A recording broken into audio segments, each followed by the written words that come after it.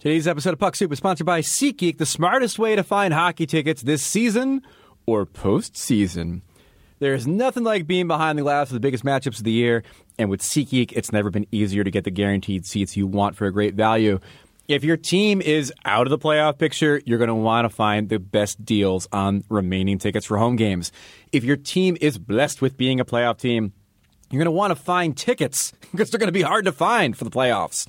This is why I have the SeatGeek app on my phone. It's by far the easiest way I've found to buy hockey tickets. I could be anywhere, and with just a few taps, I can instantly find seats for this weekend or any game this season. The thing I love about SeatGeek is you always get the best deal on every ticket because they price compare for you by searching multiple ticket sites. Prices can vary depending on where you shop, but SeatGeek will always find you the lowest available price. They get you more bang for your buck. Plus, every ticket you buy on SeatGeek is backed by their 100% guarantee, so you can shop for tickets on SeatGeek with confidence. Best of all, for you guys, is that Puck Soup listeners get a $20 rebate off their first SeatGeek purchase. Here's what you do. Download the SeatGeek app, go to the settings tab, click add a promo code, enter the promo code SOUP, that spells soup, and SeatGeek will send you $20 after you've made your first ticket purchase. Again, download the app, settings tab, click add a promo code, enter the promo code SOUP, as in Puck Soup, and SeatGeek will send you $20 after you've made your first ticket purchase. You're going to need this for the playoffs, people, to find the best ticket prices and the best ticket deals and also tickets. Download the SeatGeek app today, enter the promo code SOUP, and get $20 back. And now, enjoy the show. Now entering Nerdist.com.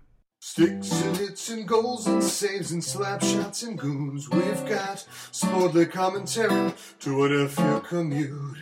We also cover movies, TV shows, hits and tunes. It's your weekly bowl of hockey and nonsense. Puck Soup. I'm Greg Wyshynski of Yahoo Sports Puck Daddy blog. And I'm Dave, and I don't know. I'm going to Vegas this weekend. I like that high energy reaction, folks. Yeah. And you're in Puck Soup. You may be in a fire alarm in a few moments, according to the announcement we just heard. Which is part of our new segment, Fire Takes. Brought to you by the New York Fire Department. It's part of our new segment called Fleeing a Burning Building. Today's Fire Take, Cam Talbot deserves the Vezina. Whoa! Waka waka whoa! Oh, I have a hot take. LeBron isn't a born leader, but Tim Tebow is a born leader. Jose Bautista is not the kind of guy I want on my team. I want a Mark Trumbo. My favorite thing about Skip Bayless these days is the Richard Deitch thing where he's tweeting out the ratings for other shows in relation to the Fox Sports 1 show. Disagree. It's the worst worst bit going. It's a horrible bit because it lacks context and it's completely trolling. But when he puts today's was Fox Sports like the Skip Bayless show had like 59,000 viewers and fucking like Gunsmoke had like 250,000. But like we know why. It's because old retired fucks in Oklahoma are watching Gunsmoke. Right. But still it's funny though. It's funny It was funny the first time. In a plus minus kind of way. If you did that every day after a guy signed a 4-year, $27 million contract to point out how somebody has more goals or assists or points or touchdowns, I would fucking kill you by day 4. It's enough. We get it. No one's, but he's got a contract. Skip Bayless does not give a fuck that Gunsmoke or fucking SpongeBob. That's the other one he uses a lot. SpongeBob. Skip Bayless could give 3 wet farts into the wind about those ratings. He's getting paid either way, and it's just so. I see it retweeted once a week, and I get it. No one's watching Skip Bayless. It's great. It's great that no one's watching him. It's like Donald Trump jokes. Like, I hate Donald Trump, but at the same time, I don't care how often Donald Trump made fun of Obama golfing. I don't care. I get it. I understand the hypocrisy. Don't need to see it every day. So hockey, Greg. Patrick the Starfish is a born leader, but LeBron isn't a born leader. Stephen A. Smith's a ratings leader. Skip Bayless isn't. I'll say one thing about Trump. Okay? I don't like the man at all, as you know. I think everybody on this podcast knows where me and Dave stand on the president. But I will say this. Right on his dick. From a pure...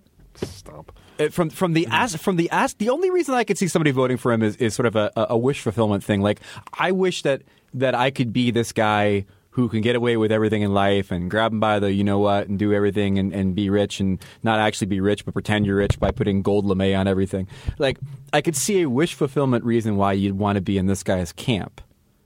I also see a reason why you would be in an actual camp if you're not the right color or gay. But that's a few years down the line. It's actually like 2 weeks away. Sure. Sure. I will say this. The Washington Capitals held Russian Heritage Night this week.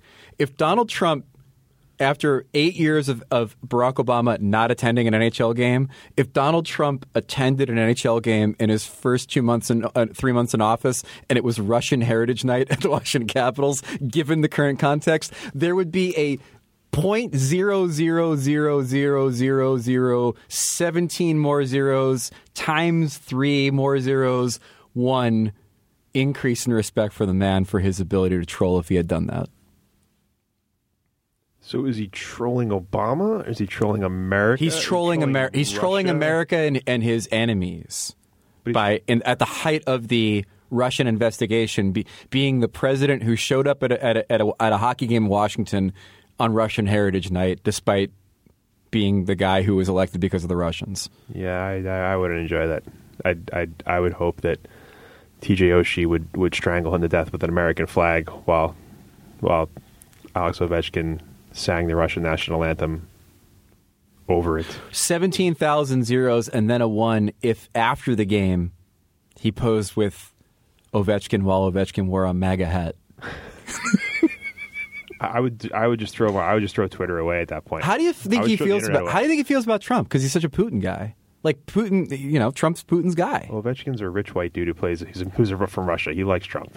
There's no way he doesn't like. You're probably right. Yeah. There's no ifs, ands. That's why you never want to peel back the layers of the onion and find out how these guys really feel about politics, because you'd be so upset. Like, every time somebody gets so upset when somebody makes like an off-color joke on Twitter, times that by 1 billion when you actually realize what these people think about. Like, oh my God, it would just be endless, because like you would get it from like your political follows, you would get it from your sports follows, and it would just never ever. And like anytime Ovechkin did something, it would just be like, oh.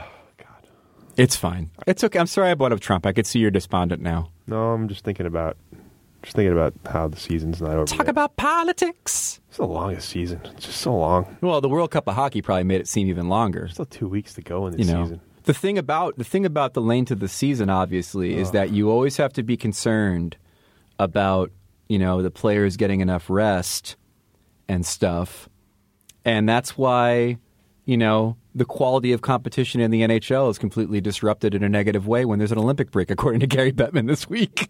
Right. Of all the things, another thing too, I don't get this as well. Before we do the Olympics, in baseball, they do the World Baseball Classic every year. Why don't we do the World Cup every year? Why is that not on the table? Why is that not a thing? Like, it took the World Baseball Classic like 8-9 years to get to the point now where people actually care about it. If you do the World Cup every 4 years or even every 2 years, like, no one's ever going to give a shit about it ever. People are going to forget about it for a year or 3. Why not just do it every year? Well, I think they want to make it like an actual. It's not the Olympics, Gary. They're trying to make it an actual World Cup type thing. Well, who cares? What do you mean a World Cup type? Play it every year.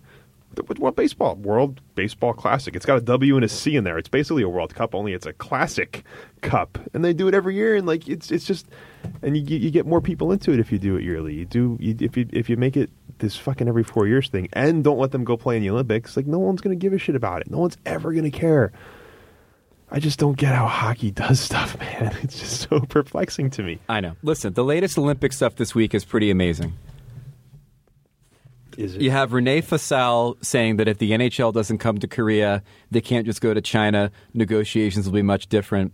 To which I say that unless the IOC decides to blow up its Olympic tournament and try something completely different, you're basically going to have the best hockey league in the world with a 18-month spread of time to shit all over the Olympics and call it an inferior tournament. This is why you need NHL players. This is what happens when you don't meet our demands. Like, if you don't change the tournament to like 4-on-4 or something, like, it's totally gonna bomb. It's gonna bomb. No one's gonna give a shit. Yeah, you're right. So this idea that they can dig their heels in and be like, huh. And then the other part of it too that's hilarious is that like they're basically saying, well, if you don't go to South Korea, because you don't want to do this anymore, then you won't be able to go to China despite, you know, not wanting to do this anymore. Right. Like if you don't eat your if you don't eat your meat, you can't have your pudding. How can you have your pudding if you don't eat your meat? Yeah. They're gonna go. This is the same. I think they're gonna go too. It's a negotiation ploy. That's the thing too. Is like I'm just so exhausted by this every day. Like yesterday or 2 days ago, somebody was like, breaking. Gary Bettman says low level of interest in sending players. Yeah, breaking. That wasn't the news before that. Wow. Thanks for the breaking news that you got a quote from when Gary Bettman was in your town and you put it on Twitter and said breaking. Like it's the same thing you did.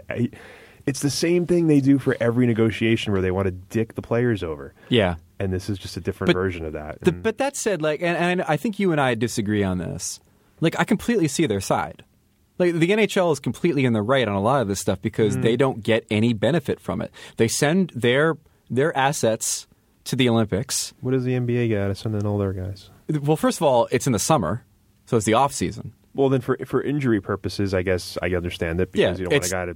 You have an injury risk. But besides that, what else? Well, I think that the NBA and the NHL should both get benefit for having their players there. I think in both cases it increases the level of visibility for the Olympics. In the winter, even more so than the summer, because the summer basketball in the Summer Olympics, you can say, is more like a navel-gazing, stargazing kind of thing, right? Like there's enough in the Summer Olympics that make you really want to watch it. But in the winter, hockey's one of the top 3 sports. Like hockey is a reason you tune in to watch it, right? Along with figure skating and maybe like skiing if people fall. There's probably more watchable winter events, more popular events. If it's an argument about winter versus Summer Olympics, it's a no-brainer. I mean, Winter Olympics are better. Yeah, but like in summer though, what else is there besides basketball? Like, track and field. Who won gold? Name a gold medal winner in 2 events from the track and field that just Usain happened. Bolt. And Mo Farah or whatever that guy's name. But track and field, swimming, gymnastics, like basketball, you can argue is going to be like your number 4 sport at the most, right? Yeah. So in the winter, you can argue it's figure skating and hockey and then everything else. So I get their argument, but again, like I'm on the NHL side in the sense that like they should be able to profit from the Olympics. They should be able to sell Olympic-themed shit in the NHL store. But like, what's different between now and 4 years ago? Like, are they asking for more? Is the IOC giving them less? They asked for more. Then there was a leadership change in the IOC, and then they got a lot less, like nothing. And now they're just trying to build up to the previous levels. So I get what they're saying, but I also agree with you that I think it's a negotiating ploy. And ultimately, I agree with the players, which is that it's important to go for the growth of the sport and because it's the best hockey you could watch for that period of time. I mean, completely selfishly. I just don't get why we don't hear about this with the NBA before every Summer Olympics. There's never like a negotiation where like Michael Silver or David Stern is like, not Michael, is that Michael Silver? Michael Silver's from 90210. That's Adam Silver. Adam Silver. Yeah. Who's Michael Silver? Michael Silver's 90210? Wait, that was David Silver. Who is Michael Silver? Michael Silver. That's not Ron Silver from the great movie The Arrival. Oh, Ron Silver from the great movie Time Cop, in which he meets himself and then touches himself, and then they become a giant blob. Right, he's the bad dude. Michael Silver is, of course, an American sports writer and television analyst who worked at Yahoo and Sports Illustrated. He wrote the book. He wrote the book about what the thing with the guys. The thing with the guys. Didn't he read a book? Yeah, he wrote. Oh no, I'm thinking of something else. But he's a sports writer. That's what you're thinking. But the point is I don't hear those guys in the media for months before the Summer Olympics bitching about how they're not getting enough. They just go. They just know it's good and they just go, and it's not a problem ever. And again, I understand the whole in-season, not in-season thing, but overall, like there's never ever any resistance from the NBA about going. I think my problem with the Olympic debate is that it is a very nuanced argument. It's a really interesting debate. There's valor on both sides of the debate as far as who's in the right and who's in the wrong. But it boils down in so many people's minds to just more F you, Bettman, you effing suck, you ruin our effing sport. He's earned that. He has earned. The fans have earned the right to wonder if he's ever telling the truth and to automatically think he's doing something stupid and fucking things up. So I'm totally fine with that at this point. From our standpoint, there may not be any next steps. Remember, this is February. There's no baseball. There's no football. It's just us and basketball, and we just disappear. We don't get content from the NHL We don't get content for the NHL Network. Oh, whoa! Are the NHL Network ratings in that 2.5 week period of time that they don't get content for the NHL Network? We'll have to throw on a few more top 10 shows and such. There has never been a person who sees the big picture less than Gary Bettman. We don't get any content for our social media platforms at NHL.com. Why did we do it 5 times? So he's negotiating for gifts? We don't get any gifts on the NHL Twitter. Why did we do it 5 times? Yeah, probably because we took a special pill. Well, it seemed like a good idea at the time, but we've been unable to quantify any benefit from it. So again, like that last line, we haven't been able to quantify any benefit from it. I agree with that, but then also feel like it's horseshit. I agree that there is no actual palpable benefit you could point at and say the NHL is better for having gone to the Olympics, and yet at the same time, I feel like he's not saying this if the Olympics are in Vancouver. Because he didn't say this when the Olympics were in Vancouver. Yeah, he's full of shit. Again, I'm fine with people hearing that and just saying he's full of shit and not wanting to have a nuanced argument, because all this is negotiating in the media, negotiating in the public, and that's all it is. And eventually they'll just go. Well, listen, I still say they're going to go. And I don't know what it taints it. It ruins it too, because it ruins what? Him bitching for 6 months and then giving in and saying, all right, fine, they can go. Like, you think about that as the Olympics, you're just like, I don't want to think about Gary Bettman during the Olympics. I want to just watch the Olympics. Like, when I go to Vegas, I'm deleting Twitter from my phone, deleting Slack from my phone. I'm not going to think about the outside world forever. Mm-hmm. The Olympics are like that for the NHL because, again, as our guest Dimitri will tell you, hockey's great. The NHL blows. The Olympics are just hockey. And so you can forget about that. But no, you got to have Gary Bettman just be like, well, we need to get content for the social media. Like, shut the fuck up. Just let him go. These fucking owners, too. Fucking Melnick. Eugene Melnick. People. Eugene Melnick saying that he would let Erik Karlsson go to the Olympics if he was a Canadian. Which, by the way, I kind of love that. I kind of love the idea that is, you're so Canadian that you would, you're so honest about being that Canadian. Like, could you imagine if, like, the situation was like, he was like, Kyle Turris, you can go play in the Olympics? Yeah. Sorry, Eric, you can't go. Yeah, though. because you'd hurt our chances at winning gold. I love that. Oh, my God. That'd be so great. I love the people that run this league. Ted Leon's just being like, Alex, I really respect everything that you do for us, but TJ's gonna go, but you can't go. I'm sorry. And like the NHL sets it up where they only send like their worst goalies. You know, sorry, Antiniemi and Kari Lehtinen are the only 2 goalies for Finland. Jim Mill's like, go ahead, go. Bobrovsky, we decided that there's a rule that doesn't allow players that played for the Flyers and the Blue Jackets to go. And also, I guess this means that Russia's goalie is Sergei Piece of Shit off. So, sorry. So sorry. Wait, so Semyon, you're going to represent Russia. I just had surgery. I don't care. Get out there and pop your stitches, buddy. God, that'd be beautiful. This is the league. This is the league that we watch and talk about and write about. This is the league that we watch and talk about, the Guardians of Hockey. The league of Shad Does. The league of Shat Does. I was born in the Shat Does. You really adopted it. I was born during the World Championships. Not during the Olympics. I didn't see any benefit for me to do that. What lovely, lovely ice. Speaking of lovely ice... in the dry ice in which this product comes in. Blue Apron! Here's the deal with... Here's the deal with Blue Apron, ladies and gentlemen. It is a product that I hardly endorse because the thing I don't like doing is going to the grocery store and overspending on high-end items to make gourmet meals. It sucks. Because, quite frankly... I always sometimes not end up using them. And plus, like, you buy other shit you don't need. You buy like 2 Entenmann's cakes because they look good, and right, you don't a crumb cake, and then what would be the other one? Because obviously one's a crumb cake. An Angel's Food. Okay, yeah. Here's the thing with Blue Apron that I love is that you pick the meals you want. And for less than $10 a meal, Blue Apron delivers easy-to-follow seasonal recipes along with pre-portioned ingredients right to your door. Literally gives you exactly the amount of paprika you'd need so as you don't have to read a recipe and be like, oh my God, where's my paprika? You'll have it in front of you. No more overspending at restaurants or high-end grocery stores. With Blue Apron, you can prepare delicious, memorable meals yourself in under 40 minutes. Not to mention, Blue Apron has partnered with over 150 local farms, fisheries, and ranchers across the U.S. to ensure that all their ingredients are of the highest quality. And because Blue Apron ships the exact amount of ingredients required, they're reducing food waste. Hey, that's good. You can feel good about that, too. You always love when I tell you about the big meals available from Blue Apron. What do we got? We got salmon piccata with orzo and broccoli. Oh, I love salmon. I'm a big salmon guy. I was a bear in my past life. True story. Very afraid of you right now. I'm like, my past life looks at you and runs as far as I can. Maybe get inside spaceship, leave Earth to make sure I don't get chased by former Lozo bear.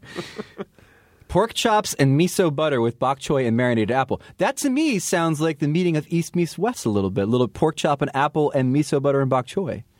You know? We can change. We can come together.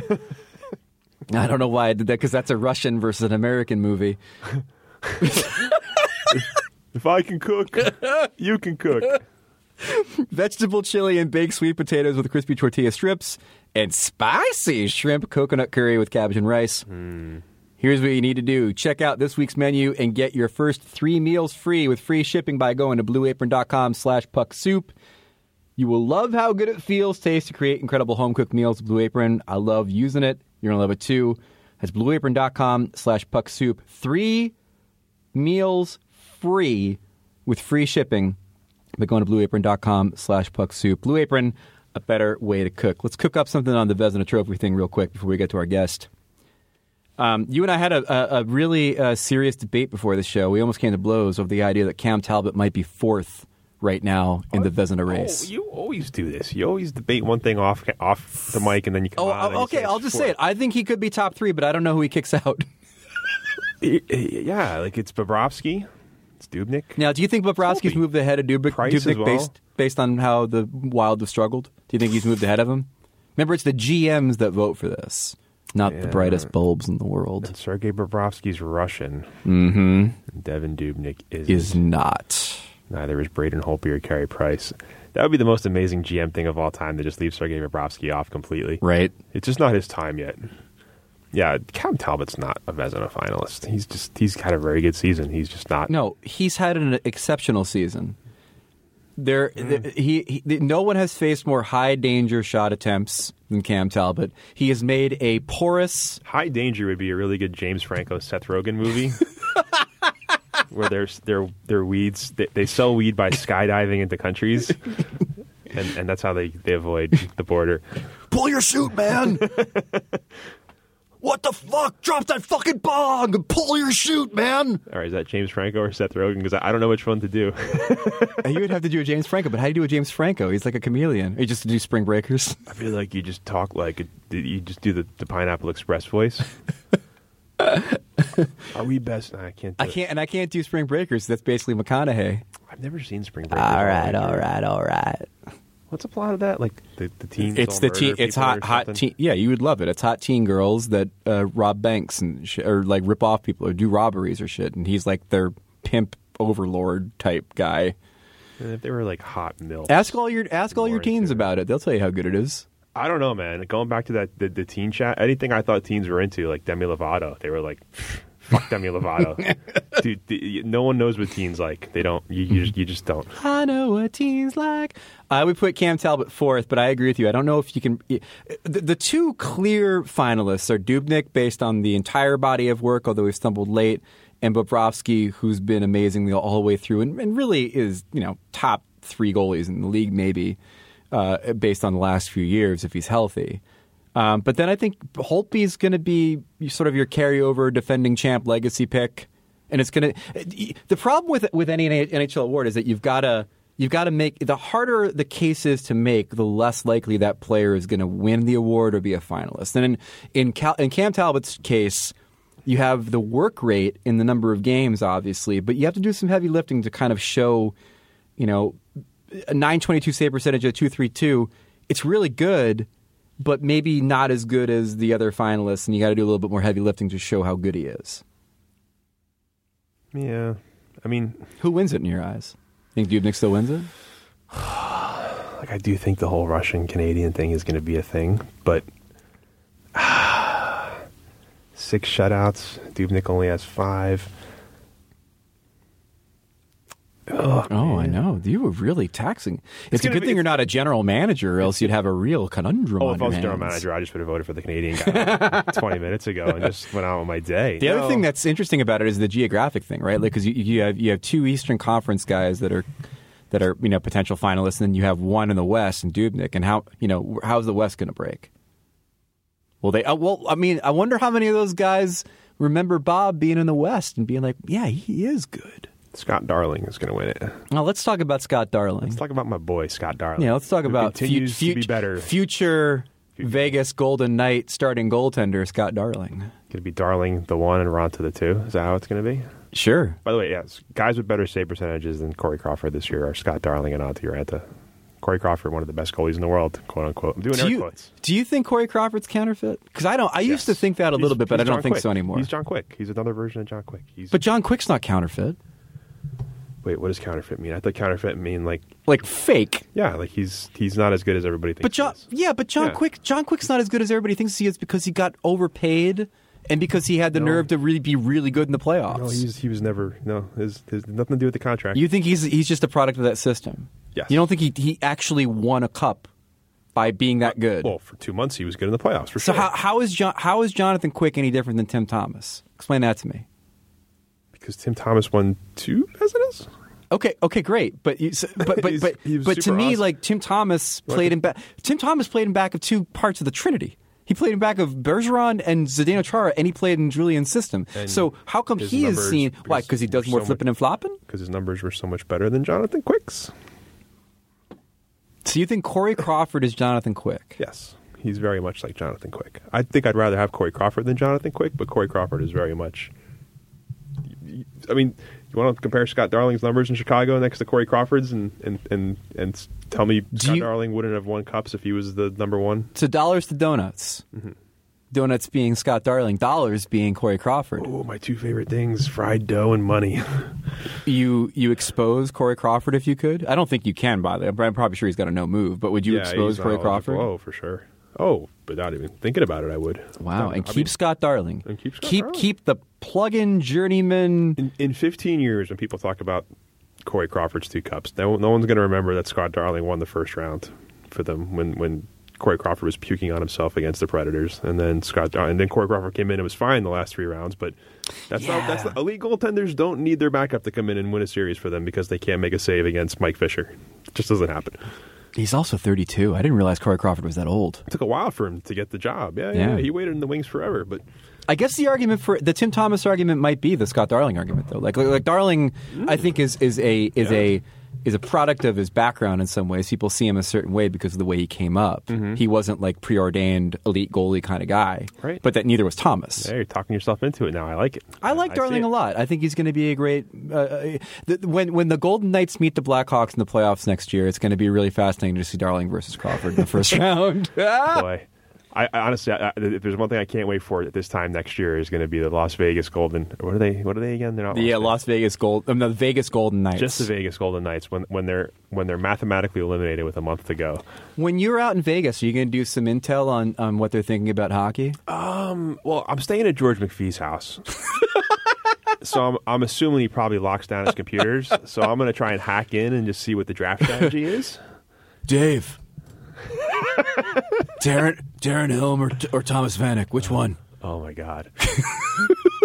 I cannot wait to see the results of that expansion draft. That team is going to be so fucking hard. It's going to be great. So fucking bad. I promise to get a whoever they take first. If there's a way to say who they took first, I'll get that jersey. That's my vow on this show. That's another part of it too. They're not going to have like a first pick if they do it in secret and it's just the one team. With the first pick.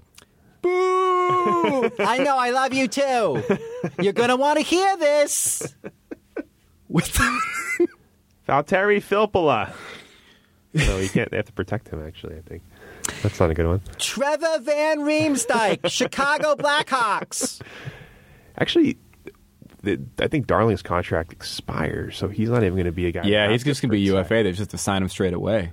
4 years, $32 million. Next Cam Talbot. Scott, by the way, my answer is Sergei Bobrovsky because he's going to have the most wins. Good. And that's always what the Vezina voters look at first because they're stupid. Before we get to our guest, Dimitri Filipovic of the PDO cast and Sportsnet, a real smart dude who has some smart things to say about analytics and stuff. You're going to enjoy it. Good hair, too. We have to do, impeccable hair. Great hair. It's funny. He didn't know what George Lucas looked like in the 1970s. Because you'll hear the story in the interview. He throws in a little nugget that he got into analytics during his second year at university. Right. While the Canucks were playing the Bruins for this. He's like 7 years old. He's like a kid. He's like a child. Yeah. Like a prodigy, though. Yeah. I wish that my theory about him was true, that he got into analytics to try to, like, his life's mission was to try to figure out how the fuck Boston beat Vancouver in that playoff series. Right. Like, I wish that was the thing. Like, it just became his obsession in life. Like fucking Fox Mulder trying to prove why UFOs exist because his sister got abducted. Like, I wanted that to be the origin story. Like Ryan Reynolds with the board. Like, in Deadpool. How did this rat who took human form, who beat the shit out of my Swede and his team win the cup and we burned our city down? Now, like 5 years later, he's going to be a Hart finalist. It's like, oh, okay. No, it's all starting to click into place. I don't know if we've done a show since the Brad Marchand Hart thing happened, but like I guarantee you the way that hockey writers think is you have to reach a certain standard in life before you can win an award or be a finalist for the award. Yeah. And the Brad Marchand can play with Sidney Crosby at the World Cup was the thing he had to pass. So he passed that test. You think he's already passed? I think he's going to be in the top three. I think Burns is going to win the Norris, and then Marchand's going to be in the top three for the Hart. I really do. But like, I feel like that goes against hockey writer things where they'll just say Crosby carried him. Like he was a product of Crosby at the Olympics. No, but like he can.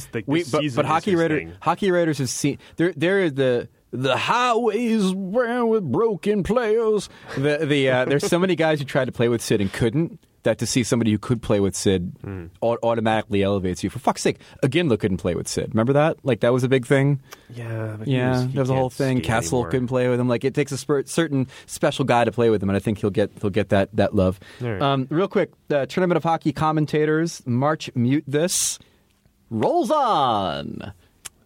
The second round is I feel like they're going to... The first round, we had more blowouts than I thought. Yeah, we had some pretty big blowouts in the first round. The voting was taking place on the Puck Soup podcast Twitter. It is all of the hockey commentators you wish you could mute. March, mute this. Real quick, second round matchups. Pierre Maguire versus Eddie O. An interesting matchup in the sense that they hate each other. Yeah. IRL. This is like in the NCAA tournament getting a second round matchup of like Duke and Carolina, Michigan State, and Carolina. Just two fucking teams that hate each other. Semifinal: Don Cherry versus Barry Melrose. Yeah, American Don Cherry versus Don Cherry. Yes. Yeah. Yeah, it's a good rivalry matchup. A lot of good rivalries in the second round. Over on the other side of the bracket, Mike Milbury, who really thrashed the old guy who fills in for Liam. I gotta say, I feel like the seeding committee did a really good job seeding these things because people were like Steigerwald at 14. Well, yeah, he didn't show up. Yeah, Milbury will face off against Jeff O'Neill, who beat Darren Drager in an upset, a 10-7 upset. Surprised by that. Yep. And then Jack Edwards against Jeremy Roenick, which might be the most compelling. That's the big second round matchup. Yeah, that's the CBS primetime game on Saturday. That's going to be the good. That's going to be the good one. Who do you give odds on that one? I mean, Edwards was a 6 seed, Roenick a 3 seed. See, I underestimated the hate for Butchie, so maybe I'm misreading it. Like, I feel like Roenick should win that in a walk, but I don't know. Like, I don't hate Jack Edwards as much as people. I don't either. I think it really depends on who catches wind of our bracket. like if all of a sudden Montreal realizes we're doing this, right. I have a pretty good chance that Roenick gets upset in that second round. It seemed like Pittsburgh Twitter was all over it, and still Steige just never. He was out of it. It was like a game that started with like a 20-0 run, and then just never caught up. So will it be Pierre versus Milbury in the final? Or will we have a momentous upset like Duke being beaten by whoever beat them? South Carolina. Broke your brackets, I bet. Dude, I had the most amazing first 2 days of the tournament I've had in years. And on Saturday, every game went against it. Any upset I had didn't happen, and every upset I didn't have happened. Notre Dame, Villanova, all these fucking teams. Duke, Florida State. I was in London this weekend because Ruby surprised me with a birthday trip. And I could tell you as a point of fact, which I didn't realize, you know how sometimes you can travel the world and see American sporting events? while you're traveling abroad because they'll just be on television. Oh boy, they don't give a shit about NCAA basketball. Oh no one does. You couldn't find it. The second Villanova lost, I was like, I don't really care about When this we come back, though, a special quiz I've created for Dave Lozo. I know you love when I give Lozo quizzes that may have something to do with Jolly Oat England and Leicester City. Leicester City, you bugger. All right, here's Dimitri Filipovic. Dimitri Filipovic is a writer and a podcaster for Sportsnet in Canada. A consumer of tacos. You may know him from such podcasts as the PDO Cast, in which I appeared this week. And you may also know him as that really smart guy on Twitter that you read to find out why your opinions are incorrect. Oh, Tyler Dello? He's Tyler Dello? Now, I didn't say the guy on Twitter who tells you why your opinions are incorrect. I said he's the guy that you read. Is he the guy with the charts with the circles and the stuff? Different genres of intellectual hockey Twitter people that dabble in numbers. There's the people that you read from afar as they spout off amazingly smart things, and you don't want to interact with them because you don't want to seem dumb. And I think Dimitri fits into that square. Wait, then you have because he's afraid that he's dumb? Or No, he's you smart don't from interact afar? with him because you're afraid that you're dumb. You're not smart enough to talk to Dimitri. I interact with Dimitri. No, I'm not saying you, I mean the collective you as fans. Oh, because they're so dumb? You're saying fans are dumb? Yes. Jesus, Greg. What an intro. Then there are the analytics people like Dello who will tell you why you're dumb. And I would put Puck Daddy's own Ryan Lambert on that too. He will tell you why you're dumb. Oh, every day. And I get texts out of just randomly during the course of my day that tells me why I'm stupid. You taste the music stuck. Music, I movies, can't believe clothes. you did not get the new. Why Idiocracy is a documentary more and more as we. Why are you go forward wasting your today. time eating that hot dog when you could be listening to Run the Jewels? So that's another one. And then you have the people who literally know too much about hockey, so they need to pour. Their knowledge is pouring out of their ears like the poster for the Terry Gilliam movie Brazil, to the point where they have to make charts. Oh, Cam Sharon. I love that guy. They have to make Works for the Leafs now, He right? doesn't exist anymore. Oh, he doesn't? That's the fourth kind of analytics Oh, my person, God. which is the person who used Should to I exist. be writing this down? The person who used to exist, but they no longer exist because they get hired by teams. Now they're ghosts. They're literally like just ghosts. They visit you at night. Oh, and like they just spend all their time in this encased thing. So they're basically just ghosts in a shell. That's right. Is They're what you're ghosts in a saying. shell, right? Okay. All And right. you're like, and they're like, I'm the ghost of analytics past. You're like, Vic Ferrari, what are you doing in my bedroom? Vic Ferrari. That was Jim Corsi's name when he went on car message boards, right? That's So how that it's works. been 2:35, and we haven't actually had anything to say from Dimitri. He yet. actually left. He walked out at minute I'm one. admiring this masterpiece. Am I allowed to speak? I didn't want to. Do you think everything we said is accurate? Yeah, I guess so. I'll take your word for it. You stopped listening at like the Yeah. 40-second Yeah, mark. yeah. I did. You are such a part of this community. Tell us why. Tell us if it's difficult to be surrounded by so many people that are constantly arguing. It's so frustrating. It's like counterproductive. Like, has anyone ever benefited from any of these crazy, deranged arguments that happen online? Like, I don't. I think that much like religious scholars, Yep. it's a quest for truth. It's a quest for enlightenment and a quest for truth. But at the end of the day, everybody is so heels dug in their own ideology that you can never find that enlightenment. Enough about politics, though. I'm thinking of a guy like Neil Greenberg, Yes. who's a writer for the Washington Post now, who I think is one of these guys that doesn't have a lot of fans in the analytics community because of the things that he believes in, but yet is also a guy who has gotten work, and there are people who read him and believe in his stuff. And it's always fascinated me that it's not homogenous. There are certain aspects of analytics that people believe in, but at the end of the day, everybody believes that their path to enlightenment is the true one. Have you ever been on the receiving end of a Steve Birch? Oh, Yes. Storm? Oh, Yes. sure. Not a long time. That's a but I great have. example. That's a guy who really believes his voodoo is the deadliest, and his kung fu is the deadliest as well, and his voodoo kung fu is the deadliest. I find I find his explanations to be head spinning. Yes. I need Dramamine when I get done reading some of his Twitter rants. He has like a special thing that he made up, right? The D Corsi. The D Corsi, yes. I mean, yes. I'm not gonna. You guys can make the jokes if you want. I don't really understand. I mean, know what it the is. joke of the D Corsi is that he had this entire thing where he was trying to tell everyone how Jake Muzzin is better at hockey than Drew Doughty because he was better in this one metric he made up. And I believe that Jake Muzzin's probably better than Drew Doughty because I just don't think Drew Doughty's that good. Yeah, I know. You're a bit of a Drew Doughty hater. Fuck Drew Doughty. Yeah, I know. are we allowed to swear on this show? Oh, fucking A, right. Fuck yeah, man. Well, actually, we had a request from a listener. She's like, can you do a clean podcast this week? So that went out the window. That went out the window a while ago. Oh, that was this week, too. She's been in there before. Oh. Remember that episode we did totally nude as a response to that? To sort of like, we didn't tell anybody, but 3 episodes ago, it was totally nude. That was the, who was our guest that week, 3 weeks ago? Is that John C. McGinley? He was nude, too. Is there a certain pressure on people within the community to come up with their own gimmick and then name it? Like obviously we all harken back to Corsi and Fenwick. Is there a certain competition to come up with your own acronyms to feel important? For sure, and I think that there's people out there much smarter than myself, that the data programmers, data scientists that put all this stuff together and come up with all these formulas that I personally can't do myself, and I never pretend to. So I still think there's a value in just interpreting the data that's out there and that other people present to you, and I think that's what I try to do. Like, I'm never going to you're never going to see the Filipovic metric unless it's something stupid and made up. What could it stand for? The Filipovic metric is first in line in person. We gotta get a hockey term in there at some point. Corsi. There it is, and that tells you which team the has C the stands best for Corsi. predictive. Filipovic. The C stands for Corsi. There we go. Yeah. There it is. I guess I lied. We just made it up. It's for filling up the net. Right.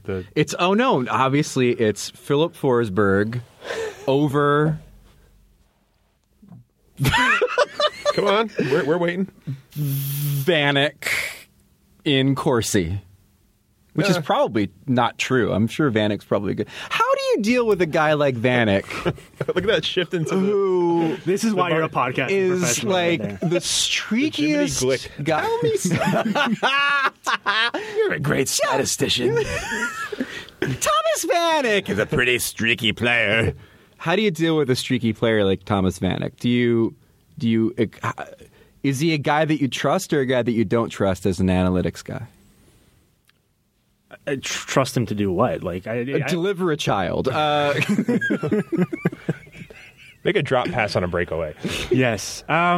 There's plenty of guys like that where I think that there's a value for them on your team. They're probably not going to be the guy you're building your team around and playing him on the first line and featuring him. But I think if he's a complementary player for you playing on your third line and occasionally in the power play, like, there's plenty of value in that. So one of the first times that I remember analytics. Stop! Why are you laughing? Because I like when you go on a yarn. You just spin a yarn about back in 1993 when I was a Devils fan. Let me tell you about analytics back then. There was a guy by the name of Neil Broughton playing for the Minnesota, and it's just okay. Let's see where this goes. It's more of an Andy Rooney. Did you ever notice he always gets stuck with the shopping cart with the wiggly wheel?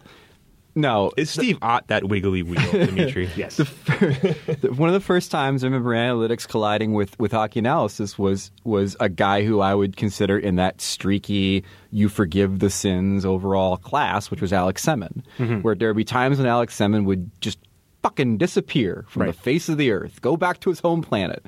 But there would always be the argument that no, you have to understand what this guy does even when he's not producing. And I always thought he was one of the first guys in the analytics era that people point to and say, no, you're wrong about this guy. Stop throwing around the word enigmatic, you assholes. I think even more than what a guy like Semin was producing, what he was contributing when he wasn't necessarily scoring goals and setting up other goals, is that we tend to get too focused on like recency bias and focusing on what happened in the last game or in the last couple games, and you kind of need to look at this stuff as a totality. So I think that with Semin, it's like what he does overall is worth it, regardless of whether he has a 5-game stretch where he looks like he doesn't care and he isn't trying. There's always like one or two guys for me that are always good analytics, Yeah. bad to watch. And like Keith Yandel was that guy for me. Keith Yandel, watching him for a year and a half in New York, was just an absolute neutral zone, defensive zone turnover machine. Yeah. And he could skate. He'd always make up for his mistakes because Right. he was a good skater.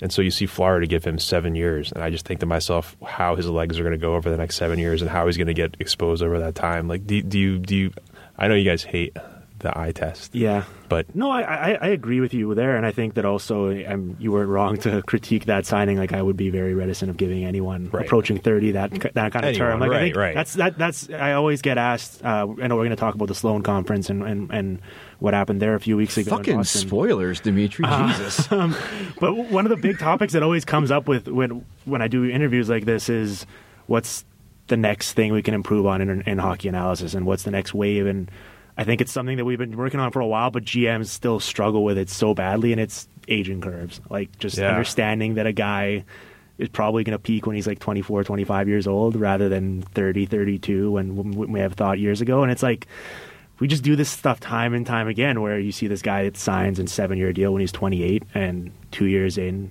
he falls off completely, and people are wondering, well, what happened? What's wrong with Dustin Brown? I don't know. I don't get it. it's weird though because I feel like at times they know it based on how they'll take like Nikita Kucherov. They know, like, all right, let's just give him the smallest possible deal. We know, and then the second that contract ends, you think, okay, now they Right. can get him for less. But then you're right. Then you have like Brent Burns. Yeah. I love Brent Burns. I don't know if I love that contract. No, that's going to be a tough one. Right, Years. like, but like I get it too from the standpoint of you have to pay what the market forces you to pay, because if Brent Burns hits the open Yeah, market, and he's if gonna you're the get- Sharks and Doug Wilson, you can't let him walk out the door. Yeah. Well, and that's the thing. I think the majority of these long-term contracts that we see are very much short-term thinking. You have to pay the freight for the extra 4 years, Right. on a deal, but you know that your window to win is in 3 years, and that player is still going to be productive. Except for Ryan Kessler, I don't understand what the hell was happening there. Like that window wasn't open for more than 20 minutes. You mean 2016-17 Selke winner Ryan Kessler? Oh my god. The Kessler Renaissance that's happening, sir. Yeah, he's fantastic. All right. Before we get too far down the road, how the hell did you get into this? How'd you get smart? Tell us how to be smart. Tell us about your When did I see the brain. light? Around like 2011, I think I was like first or second year university, and I was living in Vancouver, and the Canucks made their cup run, and everyone locally was very excited about the team. And So you're like, how did we lose to these piece of shit blockheads? Yeah. I have to find out. I have to get into the numbers and find out. But no, I was still kind of skeptical at the time, but I met and started hanging out with the guys like Cam Sharon and Thomas Drance, who were doing kind of like the analytics OGs, really trying to get this stuff out there. And I was still kind of skeptical. And then the Kings swept the Canucks in the first round the next year as an 8th seed.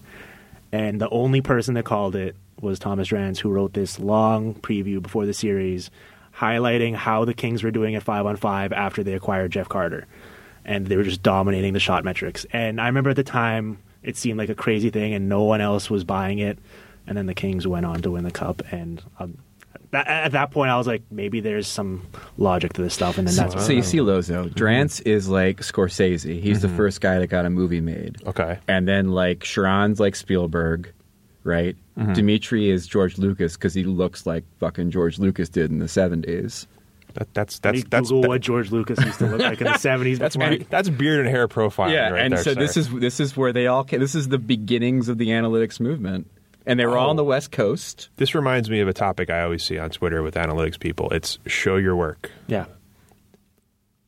Are there certain people in the analytics world now that you feel like may be those snake oil people? Are there people in the analytics community who jump to the back of the math book and then copy the answers to every odd question and then just scribble a bunch of shit on top of them to make it look like they did work, like maybe someone on this podcast did to get through math in high school? Are you guys familiar with the name Mike Kelly? Yes. TSN stats guy? Oh, Yes. the 106.7 guy. So I've really toned down my internet arguments and getting too riled up with people's comments, regardless of how stupid they are. But What's that like? Mike Kelly is one dude that I just every time he says anything, and you know what? He's reached this like elite stratosphere of analyst where sometimes I'm unsure of my opinion, but then I look and just completely disagree with everything he said, and I'm like, oh, maybe I was on the right track. Like, maybe I'm onto something here, because he's actually been completely wrong on every single thing he's ever said. In terms of hockey, I don't know him personally. I'm sure he's a nice guy. No, but Delightful fella. It's interesting because, I mean, the analytics movement has been framed as the fact check on journalists and especially columnists for a long time. And as a guy who's a columnist, I know that there are people who are completely full of shit, Steve Simmons, and then there are ones that aren't. And it's interesting that you point out, Lozo, that in the analytics community that there are also people who are selling a false bill of goods. But is that just simply not knowing how to read the numbers, or choosing to, and I say this as an American, believe their own set of facts? I think sometimes it's tough. Like, if you want to get a story out there and you have a bunch of numbers, like, sometimes it's very tempting to just cherry pick numbers that support what you want to say, even if that's not necessarily the actually factually correct thing to do. And I think that's where people sometimes get into trouble. What do you think of John Chayka? Because I've heard some things where people don't necessarily know what his, I guess, again, the show your work stuff. GM of the Arizona Coyotes, for the uninitiated. Yes. By the way. For those that don't follow. For those who not NHL teams. For those in Quebec who simply know that team as fuck versus anything else. Well, by all accounts, he's a super bright guy, but I mean, he is one of those guys where you can't really check any of the work, just because he comes from the Stat Leads company, where they're like this proprietary data tracking company, and no one has access to their information. So it's like you can't tell whether all they're really selling is snake oil or whether there's anything to this. But based on the season, you have to just pretty much decide that this is total snake oil. Come on. I've been told that the Panthers' struggles and the Coyotes' struggles are direct results of analytics being garbage. The Panthers, I feel like it's less analytics, and I think it's more just like you give a bunch of people a bunch of money after one good season. Yeah. Like, it's just human nature maybe to let down a little bit. And at the same time, the goaltending, it's just, there's so many factors to it, but it's not just because they went out and said, hey, analytics are good, and now they're bad. Yes. Like, that's not how it works. They made a deal with the Devils. Yeah. For 1 year to lose to the Islanders in the first round, the worst deal of all time. Well, I mean, they did make a deal with the Devils, the Savard deal. Yeah. Now, now, you bring up the Panthers, and that's an interesting one. That's obviously where our good friend Thomas Drance is plying his trade. You worked for a team. I don't know if you're allowed to talk about it or not. No, we can't get into any details. Right. You worked for a team. Yes. How did you feel looking around and seeing everybody get it? It's like fucking being in Seattle during the 90s, and all the bands get a record contract. Yeah. And, there's probably someone out there that ended up being Mudhoney and didn't get any record contract. But, how did you feel about the whole analytics thing blowing up? Or you guys became, like, the sexy hires for these teams, where they were, like, in Toronto's case, literally announcing a new department of analytics. Did you feel like some of these teams were disingenuous? They were just doing it for appearances? Or did you feel like everybody had earned their keep and are getting their chance to make a difference? Yes. I mean, obviously I'm biased here because it would benefit my career, but I think every team should be doing what the Leafs are doing, because a lot of these teams try to just hire one guy just so they can send out a press release or maybe appease whatever guilty conscience they might have about doing their job and doing their due diligence. And then all of a sudden it's like, well, we have an analytics guy. That must mean we've conquered the analytics market, and that's just not how it works. Like, no one in their right mind would tell you that they know everything and they can do everything themselves. And if they are, you should be very skeptical of what that person actually is trying to sell to you. Wait, as someone who can't talk specifically, can you talk about resistance to things you wanted to do there in a general? I mean, there's just or non-resistance. Maybe people were like, wow, this is a great idea, you should run the team, and you were like, thanks. either way. Now I'm still the GM of that team. That sounds great. No, it's not like that at all, actually. It's there's a lot of resistance, and it's a lot of just indifference, really, which is kind of the worst part. It's like when your parents tell you they're not mad, they're disappointed. It's kind of like that, where it's like, I'd much rather the person actually look at my work and be like, I completely disagree, but this is why, and then they actually have some sort of argument to show that they've really thought about it. Whereas a lot of times it's kind of like you just look at a piece of paper and then you just kind of just like shred it, and that's That's the extent of the analytics department. You're explaining stuff like, sir, that's actually a decimal point. Yes. That's not a period that ends a sentence. That's just a decimal point between a whole number and a fraction of a number at the end. That's what that means. And they're just like, get out of here. What did you think of that situation where that dude in Montreal got turfed for apparently like voicing his opinion about the Subban trade? Is he? I mean, in your experience, is that something that would have happened if you had really vehemently stood up and said, "I don't agree with this thing," and you said, "You said it to the wrong person"? Sorry, I got like a little thing coming out over here. Sorry. I mean, it depends, right? Like, you have to approach this stuff tactfully, just with any job. Like, you can't really go up to your boss and just tell them they're an idiot and doesn't know anything. And I think that if you do that, you probably are going to get fired from most of your gigs. So, you have to. Sometimes you got to pick your battles. Obviously, that was a pretty big one, and it would have been pretty tough to sleep at night if I was like cashing checks from that team, and I was like, you know what? You're right, boss. Let's do this thing. Shea Weber shoots the puck really hard. We were talking on the PDO cast, Dimitri's podcast, about how much I'm afraid of Montreal winning the Cup this year. How so? Because Why is that? if they win the Cup after making I the see. Subban trade, and like how do you undo that knot? Like how do you make the counter argument to the Subban trade was unsuccessful? Oh, by the way, the Habs won the Cup and Shea Weber played 27 minutes a night. Oh, and he won the Conn Smythe. And they beat the Preds in 4.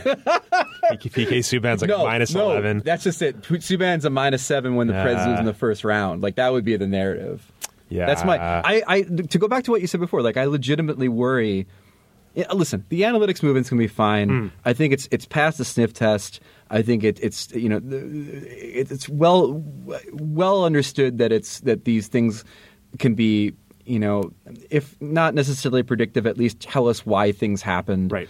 Why are the Kings so bad? Even though hold on. Let me get done with are this. you doing a rant? I want to go off on a rant. No, I'm not going around. I'm just saying that I do worry though that it's going to be a tougher hill to climb the more times we see a John Chayka fuck up or not find success, or the more times that we see the team that makes the really bad, illogical trade get short-term results from it. Even if at the time of the Subban trade we all said it's going to be fine for the next couple of years until there's a steep drop-off in Weber's game. Right.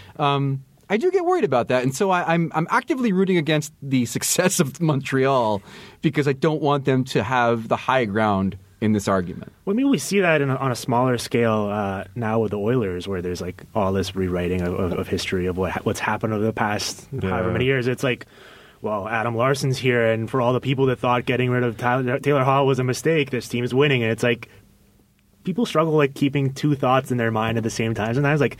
The Oilers can be good because of other things, and also they'd probably be better if they had Taylor Hall instead of Adam Larson. Like, right. I think both those things can be true. And also, what I consider to be the real X factor, Connor McDavid being drafted. I didn't know he was part of that package for Taylor Hall. Yeah, it's like when they look at the way they built that team and everything else. It's just like, yeah, but you literally have arguably the best player in the world. It's like the movie Moneyball, where they don't talk about the pitching and they just focus on like Mike Magnanti and like Ricardo Rincon. But that's going to be the Edmonton Oilers story in like 10 years. It's going to be like Adam Larson skating around and like he blocked one puck to save one game in front of the net. And it's like that's why they went on that run. It's like how do you think the Oilers got better this year, huh? You think it has more moxie, or maybe deleting Taylor Hall from that locker room? I'm like, I'm gonna probably guess it has something to do with McDavid playing hockey. The Taylor Hall locker room thing too. Like I never knew that was a thing until they started winning this year. It was the Taylor Hall locker room cancer problem. That's why they were. But it's like that in every sport, right? Like as soon as the guy's out the door, there's all of a sudden this like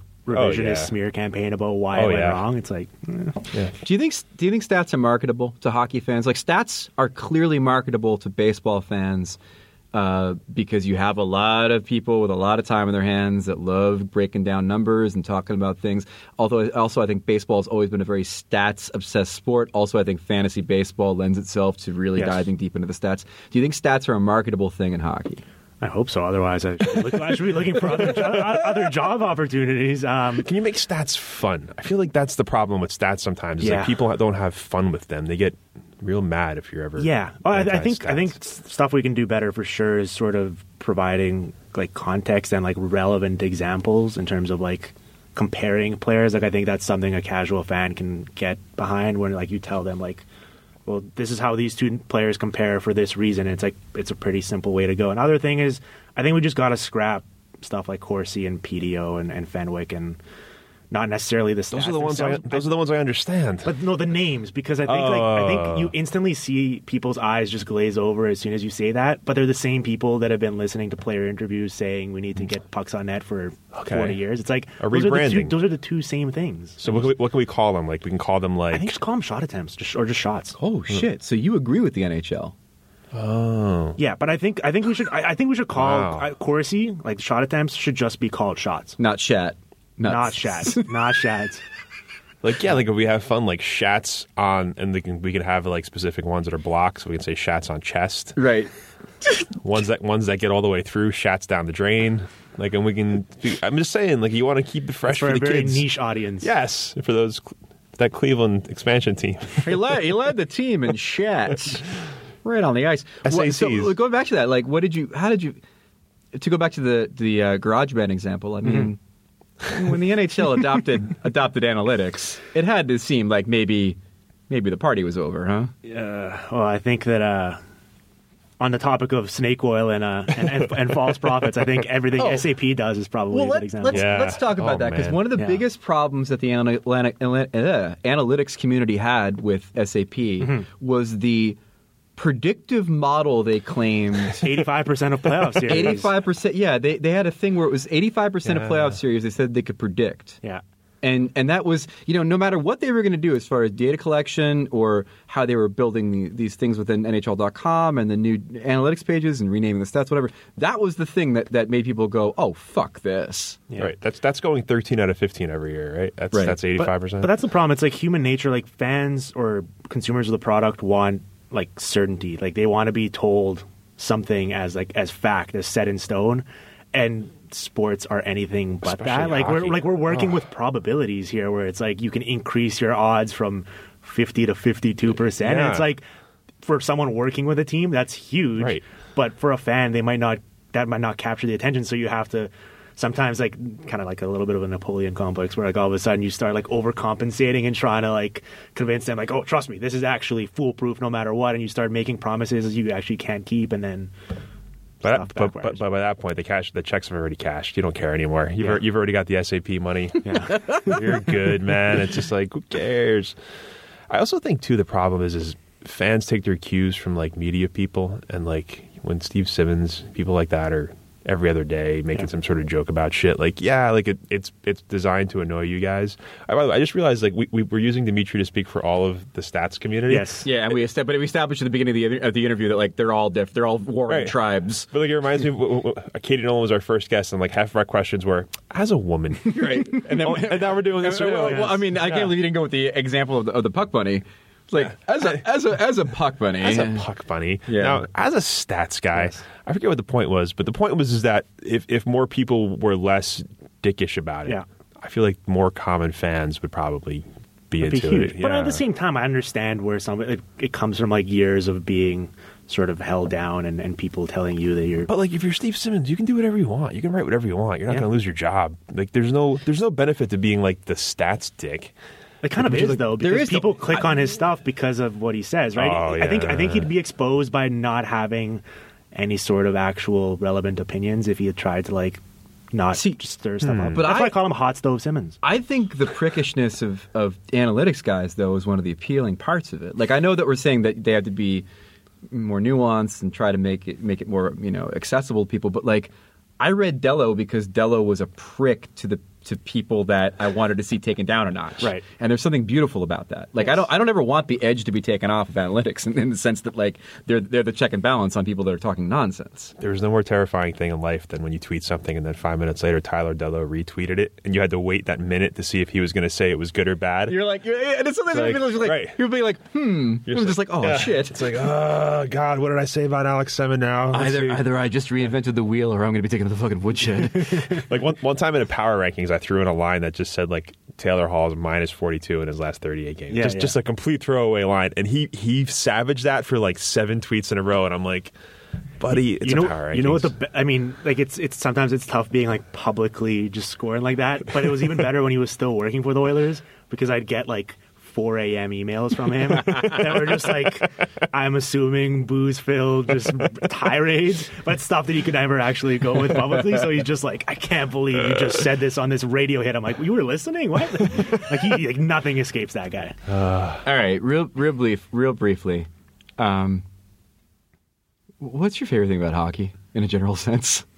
I mean, I know there's an intellectual approach to hockey, but is there a side? Do you have a side of your brain that is the candy and sweets and unicorns and rainbow side? Mm-hmm. Like, can you read a hockey story that's flowery? Can you appreciate a narrative and not have to?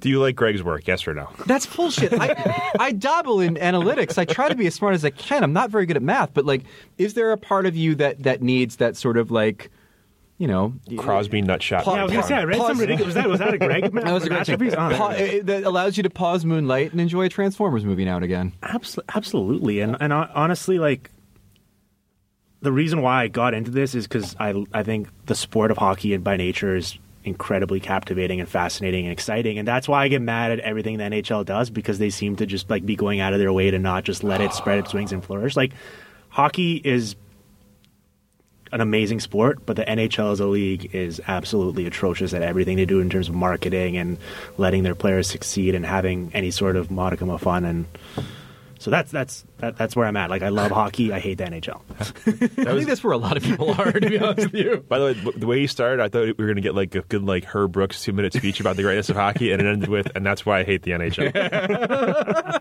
Hey, Dimitri, where can people find your stuff? Just follow me at Dim Filipovic on Twitter. I'm on Sportsnet.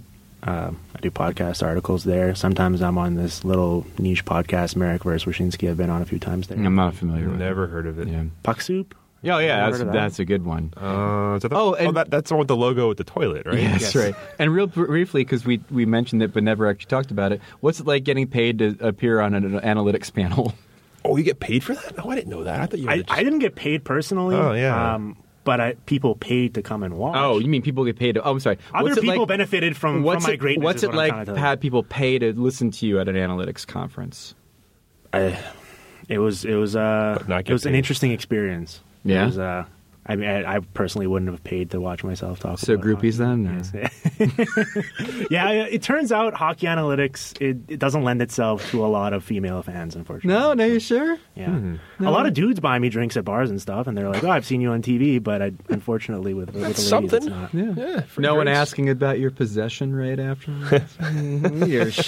your high danger shots, as it were? How about your zone entry rate? Yes. Wow, we're getting into some really interesting territory now. You want to carry it in tonight later? I really hope no one listens to this podcast. Pucks in deep. All right, everybody. Thanks, Dimitri. Thanks to Dimitri Filipovic for stopping by. Very excited to have him here in the city, albeit briefly, and learn a thing or two about math. Yeah, we talked tacos. We talked pizza. I don't remember if we talked about that during. We didn't talk about it on the air. We tried to give him some food tips. The problem with coming to New York and being like, where's the best pizza? Is the answer is everywhere, but also nowhere. Yeah, it's they're like what is that the League of Shadows that are everywhere and nowhere? Yeah, but it's like even the replacement level pizza in New York is still better than anything you're going to get elsewhere. In fact, when I was in London, we passed by a place called New York Flip. New York Flip. It's got a New York pizza that you could eat, and fold. New York fold. Right. You take the pizza and you fold it. You turn it in. You turn it in and fold it. After you're done washing your Premier League footy, you go get a slice. One brief thing about London, which I loved, even though I had the stomach flu the last 2 days, which, by the way, when you have the stomach flu and you try to soldier on because your wife's booked you a steak dinner, maybe it's sometimes better not to order the Béarnaise. There's a game show network in London, and I found one of the most amazing things I've ever seen. So one of the things they love in the UK and a lot of other places in Europe is watching darts. Love darts. I know. Yeah. Love watching darts. I found a show, and anybody who's from the UK or is familiar with it will probably be nodding their head right now. It's called Bullseye. Okay. Wait, is it like poker on ESPN here, or is it like a TV show? It's a game show. Oh, it's a game where show. you are working in a team of two. Uh-huh. One person is answering questions, and then the other person is literally playing darts to try to win stuff during the show. So it's like you answer a trivia question, like which character on Horses Round Here used to say, "Bugger off this jolly good shit show," blah blah, and then John Boy, Winston. and then that's correct, and then like someone throws a dart to try to win a prize. Oh, okay. I was picturing them throwing darts. Yeah. It was like distract you from your answer. It's an hour-long show from like the 1970s and 80s. They used to show it on Sunday afternoons. But the best part about it is that at the end, all of the stuff you've won, which by the way is shit. It's like a foosball table and then like an exercise bike and then like 20 pounds or some shit, like 200 pounds or some shit. You can then give all that up to then actually play a proper game of darts where you have to beat like whatever the house score is. And then you win like the grand prize, which I think the episode I watched was like a trip to Barbados, and it was amazing. Does anybody ever not go for? They all go for it. Yeah. It's great, and then some of them get it, and some of them don't. Wait, so is the game we're going to play now, where I have to throw darts and No, stuff? the game that we're going to play, this game show, is something I'm really excited about. If anyone's a dedicated Puck Soup listener, if you're listening to this fucking nonsense, you probably are. I'm ready. You know that most of our games involve sort of a multiple choice. And that's why on today's episode of Puck Soup, we are playing a game in honor of Dave Lozo, a failed Anglophile who can't pronounce things and tries to pretend he knows a lot of shit about London and the UK, but really doesn't. We are playing a game called London Tube Stop, UK Crime Series, or Sexual Slang. London Tube Stop. The crime series is English? UK Crime Series or Sexual Slang. Or Sexual Slang. Each of these things I'm about to read is either a stop on the London Underground. I can just picture you just like, Ruby, can we just hang on 1 second here? I just want to write down the name of this tube stop, bro. A UK crime series, a television series that appeared at some point on television in the UK, not necessarily BBC, but in the UK. I'll come back to bed in a second. I'm writing down the names of shows that I'm looking up on IMDb. I'll be there in a minute. Or Sexual Slang, courtesy of our friends at Urban Dictionary. Which means that it's one person who decided to make a joke. Right, that's all it is. Like no one says this in England. All right, here we go. All right. London Tube Stop, UK Crime Series, or Sexual Slang. First up, we have Budgie.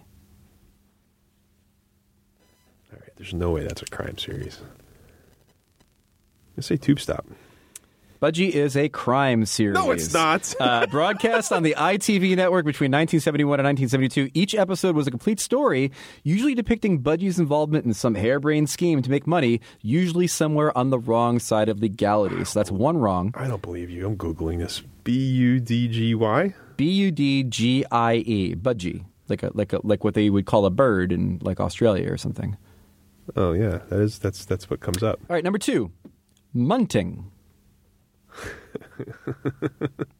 Tube Stop, UK Crime Series, or Sexual Slang?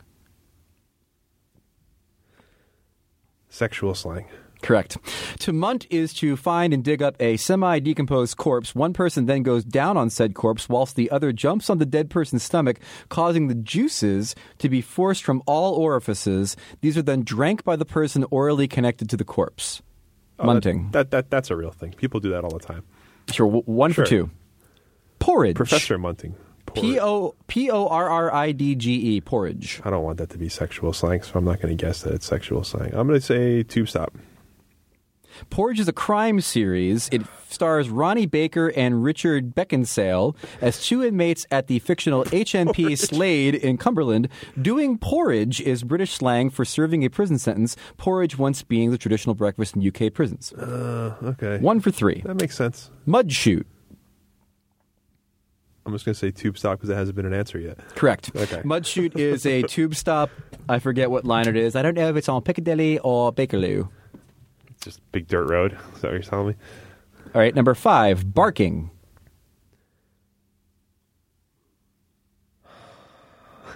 This isn't the SATs. You don't have to take this seriously. I do. I need to get. I got to bat at least 500 here. Tube Stop.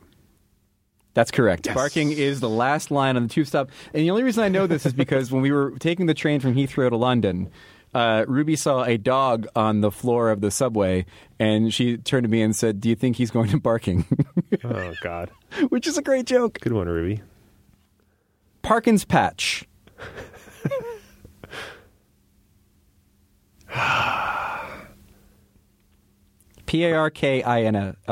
Parkin. Crime series. Correct. Parkin's Patch features PC Moss Parkin, play the lead role of a police constable in the North York Moors. So what am I at this point? 5? You have 4 of 6. Oh, 4 doing of quite 6. well. All right. Doing quite well. Feel It's feel- good. I'm It's spot right. on.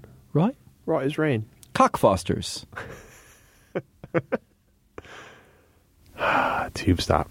That's correct. Cockfosters is the last line on a tube stop. So when you're waiting for the train, you get to hear, Piccadilly line train to Cockfosters. What percentage of stops on the tube are actually fucking dirty ass Well- names? Like I couldn't live there. I'll tell you about Mudshoot. I for a moment thought that Mudshoot was a joke being played on tourists. Like it didn't actually exist. Right. It's just like, it would be a right go to like put Mudshoot, and then people would be like, "Where's your Mudshoot?" And then would be like, It's on the tube. Monroe Transfer. Crime series. Sex. Come on. A Monroe Transfer is when one person sticks a tube in their ass and then sticks it in someone else's ass and shits in their ass, according to Urban Dictionary. But you like how I tied tube into the answer? I get it. Yeah. Well, So 4 for 7. Wait, is that right? 5 for 8. 5 for 8, yeah. So the poor Monroe person, whoever that is, that had that named after them. Chalk Farm. Is it chalk like chocolate or chocolate? No, chalk like you'd write on a blackboard. Okay. Chalk farm. Chalk Farm. All right. That's because if that's a sex thing, that's going to involve like putting chalk in animals' butts or something. That can't be what it is. Or it could be like a dried substance, if you think about it. Yeah. Crime drama. Tube stop. It's interesting. You knew that it wasn't a sex thing because I was advocating for you to take it to answer as a sex thing. But you didn't. So, yeah, you got it wrong. That's my point. Everything in England sounds like a sex thing. Chalk Farm. Finally, Balcuzi. Ballcuzi. So like a koozie you put your balls in. Balcuzi. Crime drama. That's correct. Yes. Detective John Balcuzi. I knew that was going to be his no, name. it's not a crime drama. Oh, man. Ball koozie, get in here. Definitely sex slang.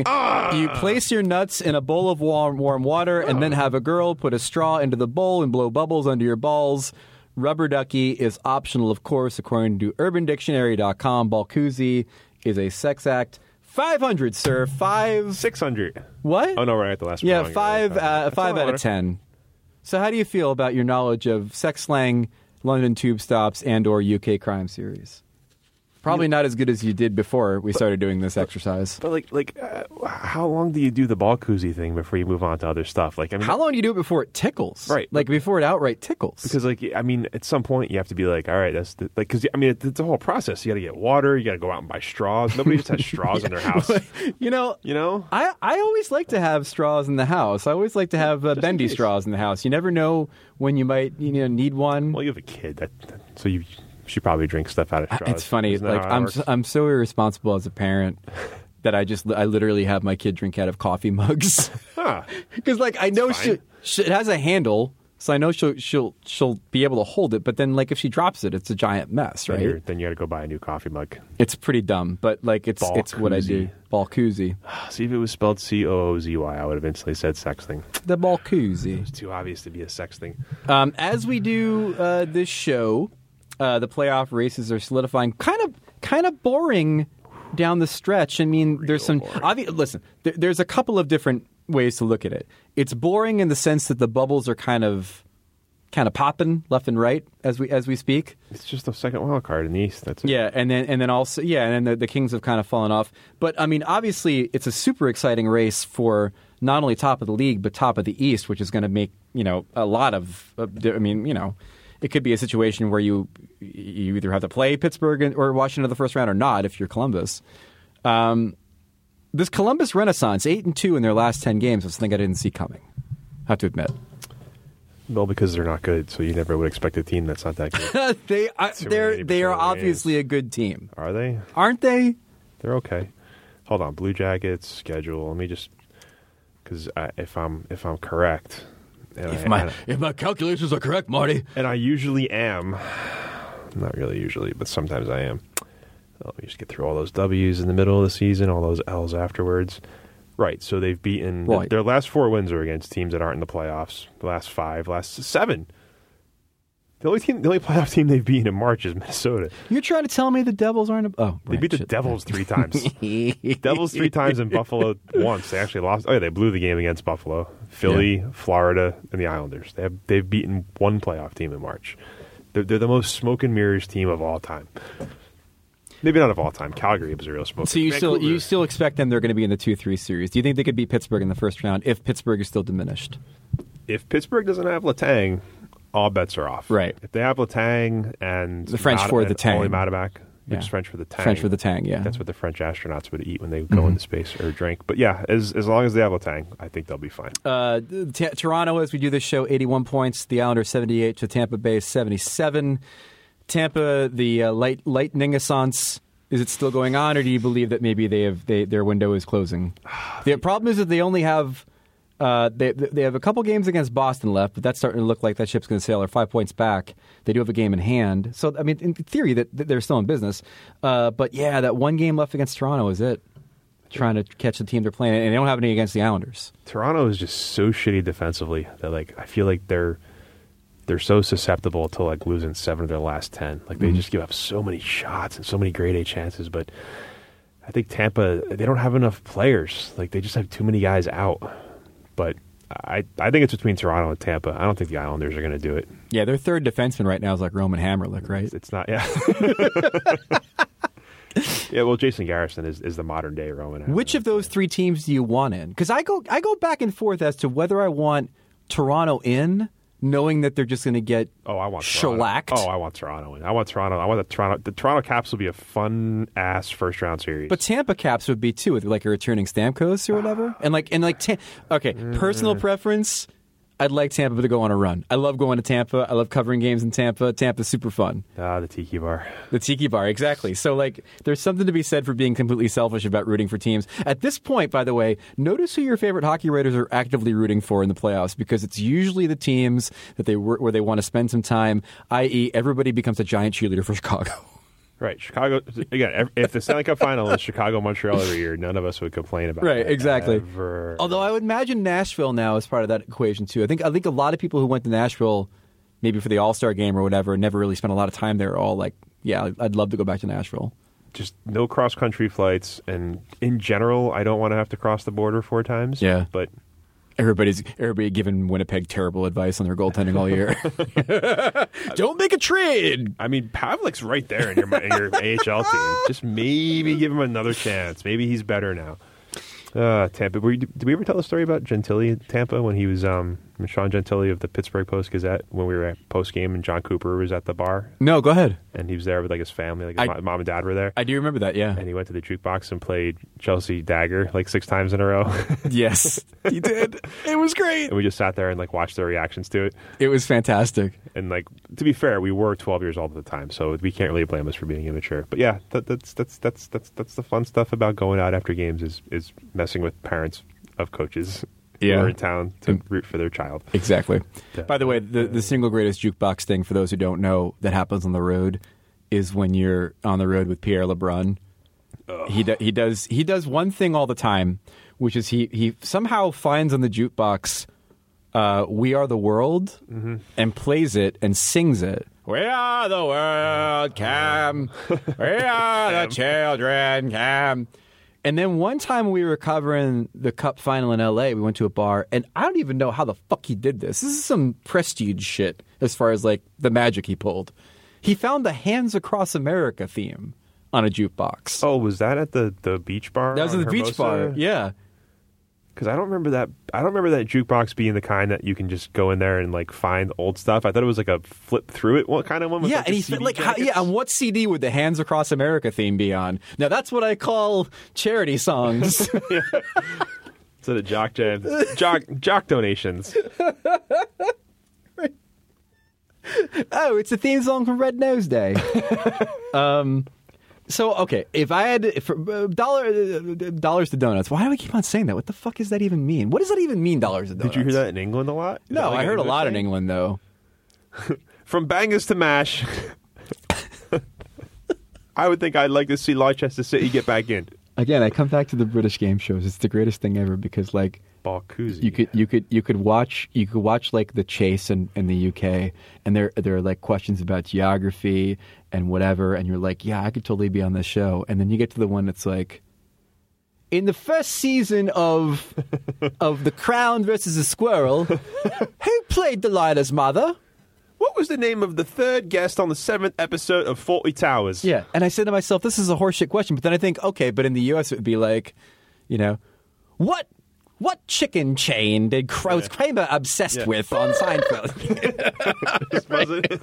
Exactly. What is Kenny Rogers roaster? All right, dollars to donuts. Washington, Pittsburgh, Columbus. The current standings is how it'll finish. What say you? Yeah, I think so. Okay. Yeah. Yeah. Montreal, Ottawa, Boston, which means we'll get Montreal and the Rangers in the first round. Yeah. Who wins that series? Not asking for an official pick here. I know we've yet to do that. I think Montreal would win that series. Okay. I don't think the Rangers' defense is good enough, but I think whoever wins that series goes to the conference finals. I'll say that. You think whoever wins Montreal? Oh, because of the Atlantic path? Because of the second, it's the fucking setup in the East is so stupid this year. Where the 6th best team and the 7th best team are going to play each other in the first round. You might be right. And then you think Toronto gets in, or you want Toronto in, or you think they get in? That's two separate questions. That's dollars and donuts right there. No, I'm gonna. Did you ever put like Boston cream inside of a dollar bill? Wait, is that Mike Babcock or Buffalo Bill? Oh, wait, no. Mike Babcock is, did you ever put Boston cream inside of a dollar bill? And this is, did you ever put Boston cream inside of a dollar bill? That's also fucking Edgar the bug from Men in Black. Give me donuts in water. All right, Toronto's got Columbus right now. Because donuts have sugar, I just realized. Jersey, Buffalo, Florida, Detroit, Buffalo, Toronto. Toronto's probably got to get to what? I say 9 and 7, Mikey. Dog, 10 games left. Gotta win 5. Give me the Leafs. 92 points. I'm gonna say the Islanders get in just because it's gonna ruin everybody's fun, and they're really good at that. They're really good at, like, they've got a very tough road, but I feel like they'll get in just because it would be the least thing we want to see happen.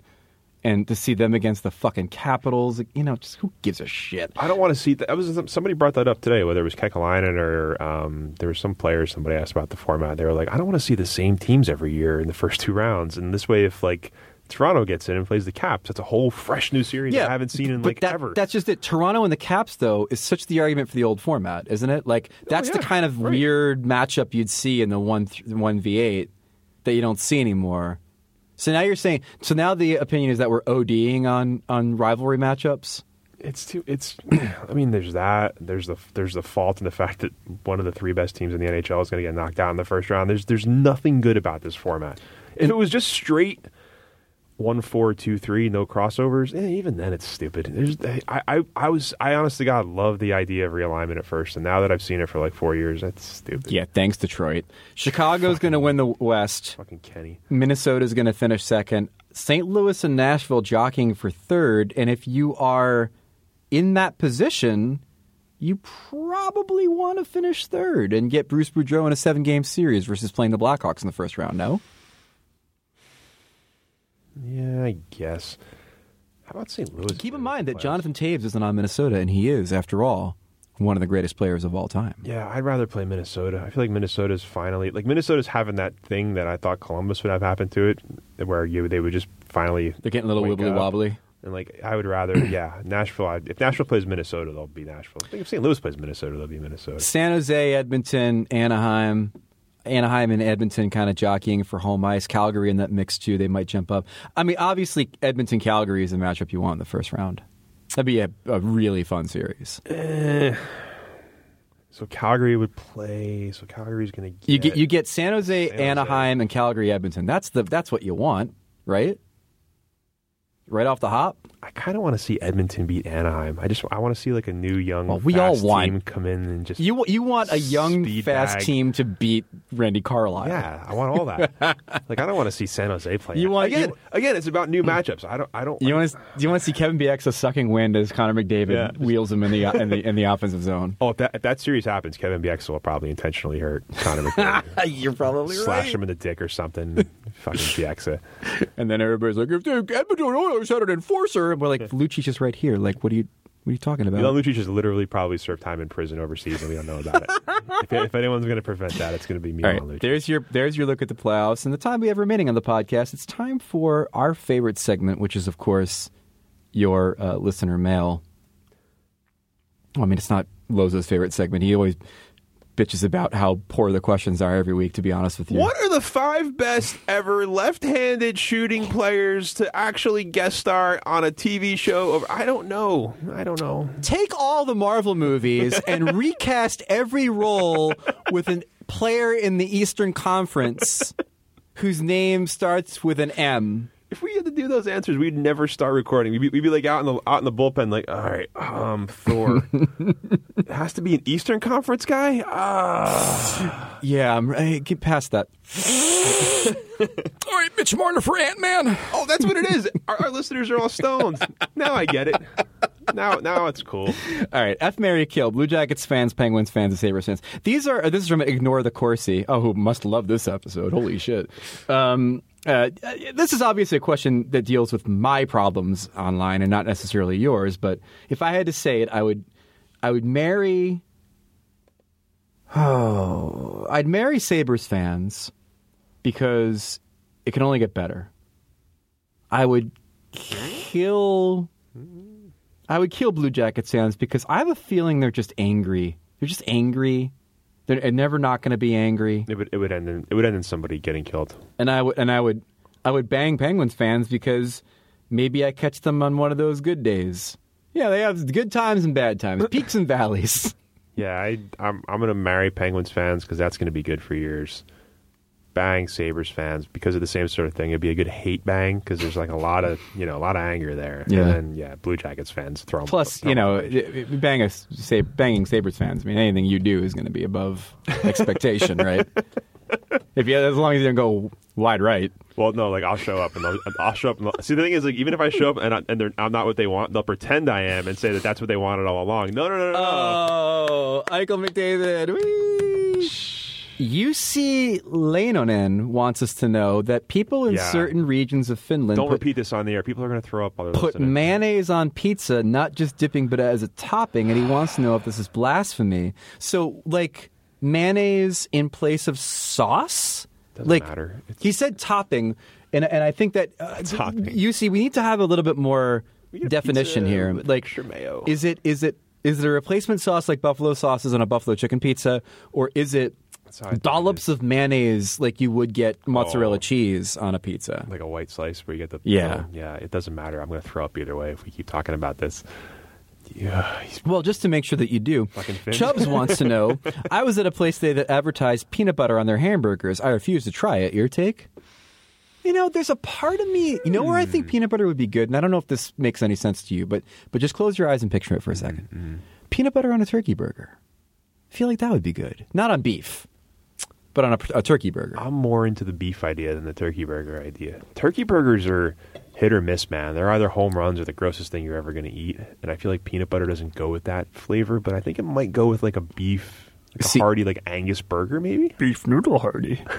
It's Yoda and the quick. What's that fucking hand?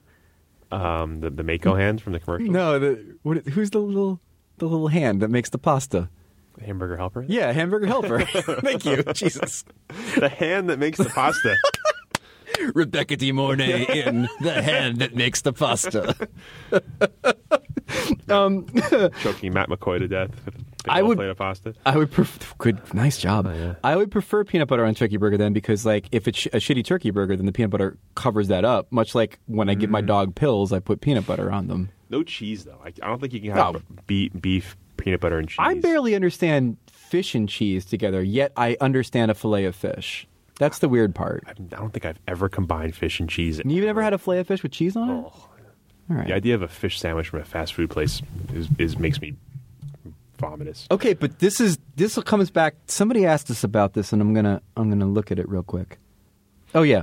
Was it a rash or? No. Anna Tower wants to know, what are your feelings on Subway? Overly bready trash or semi-competent, healthier fast food? Overly, I would go with semi-competent, healthier fast food, but what do you say to that, by the way? I haven't had Subway in so long. Yeah, neither have I. There used to be a Subway in Hoboken. They closed it, and they were going to open up a new sandwich place that was like a better version of Subway, and I forget Like a Quiznos? the name of it is. No. Or Jersey Mike's? Oh, Jersey Mike's is good. I actually like the best subs to me are, and those who are blessed with them will understand. Wegmans has the best subs; they're great. But I will say this about Subway, to go back to our previous question about, well, that we turned into a question about fish and cheese because tangents. They ask you whether you want cheese on a tuna sub at Subway, and I always found that to be kind of off-putting. Like much like my campaign against tomatoes on sandwiches. Like, you should have to ask to get it on a sandwich. It shouldn't just be placed there. Yeah. Cheese should be something you have to initiate for a tuna sandwich. It shouldn't be a thing where they're like, "Do you want cheese on it?" Like, it's so common that they just want to get it. Because I look at him like, I don't know, are you a fucking maniac? Like, well, who wants cheese on a tuna sandwich? Who's getting a tuna? Why would you get a tuna sandwich? But they ask you all the time. Try it. I'm gonna go to answer the question. I'm gonna go bready, whatever, because I feel like if you're getting a sub, even if it's like a low-fat turkey, whatever, like, you're still eating a shit ton of bread. And as I learned from Scott Pilgrim, bread makes you fat. Bread makes you fat? Oh, God, that's such a great movie. All right, a couple more real quick. What is the correct direction to face in the shower? Towards the shower head or away? Lots writing on this, says Jordan Little. I'm scared. Why is he asking us this? Because he wants to know where to plunge the knife. Do you face the door to your bathroom when you're in the shower? When you shower, do you like to leave the front door unlocked or locked? Oh, I see what he's saying. Like, when you're in the shower and you're not washing a particular part of your body, how do you just stand while the water's hitting you, I guess? Because, like, you turn around to hit certain parts. So I face the shower head so the water drips down my face, so I feel like Triple H. Wait, is that like, I don't know the reference because I'm because then he'll whip his hair back like when it's all wet. Oh, I was thinking more like the Colorado Avalanche in that video where they just like look up and give meaningful looks. Oh, like, you mean the Imagine Dragons video? Imagine Dragons video, yeah, right, yeah. where it looks like Gabe Landeskog just shot his load in the sink. He did. That's where you put it. That's where you put it. I don't know. I've never really thought about it. What do you? I mean, thinking about your last shower a few days ago, what do you think you did? When I showered before St. Patrick's Day, I don't know. I turn around while I'm in there. I don't really have it's not like sleeping where like I have a side. Like, I don't know. When I'm at the gym, I face the wall unless I'm wearing my swim trunks. Oh, at the gym, I take baths. Nobody likes it. Aaron wants to know, Starburst jelly beans, yummy in my tummy, or only for a dummy? Yummy. I'm going to say yummy in my tummy, only for a dummy in comparison with Jelly Belly, though. Yeah, any jelly beans are good. Yeah. I like jelly beans. Finally, my kid gets those goddamn Jelly Bellies that like taste like skunk. It's like a game they play. Like, you spin a wheel, and you either get like, you taste the color, and it's either like this is either amazing licorice or skunk. It's like it's like they sell those. So it literally tastes like a skunk. Yeah, spray. they have one that tastes like this either tastes like vanilla caramel or diaper or whatever. Like, that's serious. She loves it, and then But they just spit it out. There's got to be a mess all over the place at the end of that game. It is. It's a total mess. It's a gross game. And the way she plays it, she's got it rigged really nice, which she doesn't actually play it. She'll spin and get a color and then be like, "You try it." All right, finally, the one question we were really excited about: Lethal Weapon series or the Ocean's movies, according to Kid Michael. Okay, here's my take: I think as a whole, all four. I even like the last one. The Lethal Weapon movies are better, but I'd rather watch the Ocean's movies. That's how I feel, because like, if you could set the most beautiful, well shot, well acted, well written movie and then do it 3 more times, I would rather watch the mediocre one in Vegas that involves a heist every single time. Not that that's a mediocre movie, but I'm just saying that's my standard. So I'd rather have 3 good Vegas movies as opposed to 4 maybe a little bit better cop movies. Height of their powers, best movie in the series, Ocean's is better than Lethal Weapon 2. Yes. Lethal Weapon 2 is great. I don't know. Ocean's 11 is better as a flick, I think. I feel like the first 2 Lethal Weapons are better than anything in the Ocean. I think the problem I have with the Lethal Weapon series is that, I mean, the Ocean's movies have an interesting trajectory in the sense that the quality is sort of decreasing. I would say like 3 is not. 3 is the one with Rene Russo. That's not good with the killer bullets. That's good. I mean, it's good, but like and then where the four is the not good over. one with the Jet Li. That was. I like that one better than 3. 4 had some high spots, but the weird thing about the Lethal Weapon movies is the first one is a completely different tone than like the fourth one. Yeah, like the fourth one's basically like a. It's like a family buddy. It's cop like a family movie. buddy cop movie, and the first one's like crazy psycho cop. Right. Will Martin Riggs may eat a bullet at some point in this movie. Will he kill himself, or will he do that shoulder trick to get out of a straitjacket? So it's a weird comparison because the first one's almost like in a completely different series than the other 3. And like again, Ocean's 12 really brings down the value of the trilogy because Ocean's 12, from what I understand, they wrote it and shot it as like on a plane on a cocktail napkin. No. The thing I read was the whole theme of the movie is how hard it is to do a sequel. And so they're doing a second heist. Yeah. And so the whole theme of the movie is about how hard it is to do a sequel after doing a great movie like Ocean's 11. Meanwhile, Lethal Weapon was like, we're just going to do a second good fucking awesome movie. Right. We're not going to try to be clever about and it. Bring post Goodfellas Joe Pesci on it. Yes. Yeah, which is genius. Right. They weren't like, this is going to be so hard. They just did a fucking good movie. By the way, Jurassic World is also a movie about how hard it is to make a sequel. And if you watch it through that prism, it's a really good movie.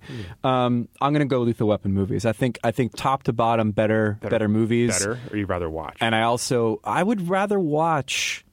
I really love those characters, man. Like I watched a Lethal Weapon movie, might have been 3 a couple of months ago. Is it weirder to watch it now that you know Mel Gibson's a gigantic anti-Semitic racist, though? No more than it is to watch Carl Reiner. Oh wait, no.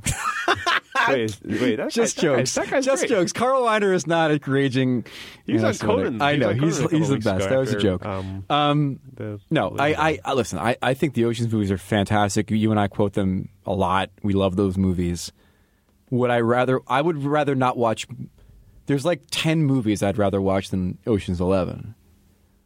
Ocean's 13 is something I put on in the background. Ocean's 12, I'll watch the guy breakdancing through the lasers. The laser dance thing. And then Julia Roberts shows up, and I'm just like, Nesh. Yeah. And then you have to suffer through the whole fucking ending with Catherine Zeta-Jones. Oh my God, there's gonna be a fire alarm. Wow, they were testing for like an hour and 20 minutes. And we didn't even hear one.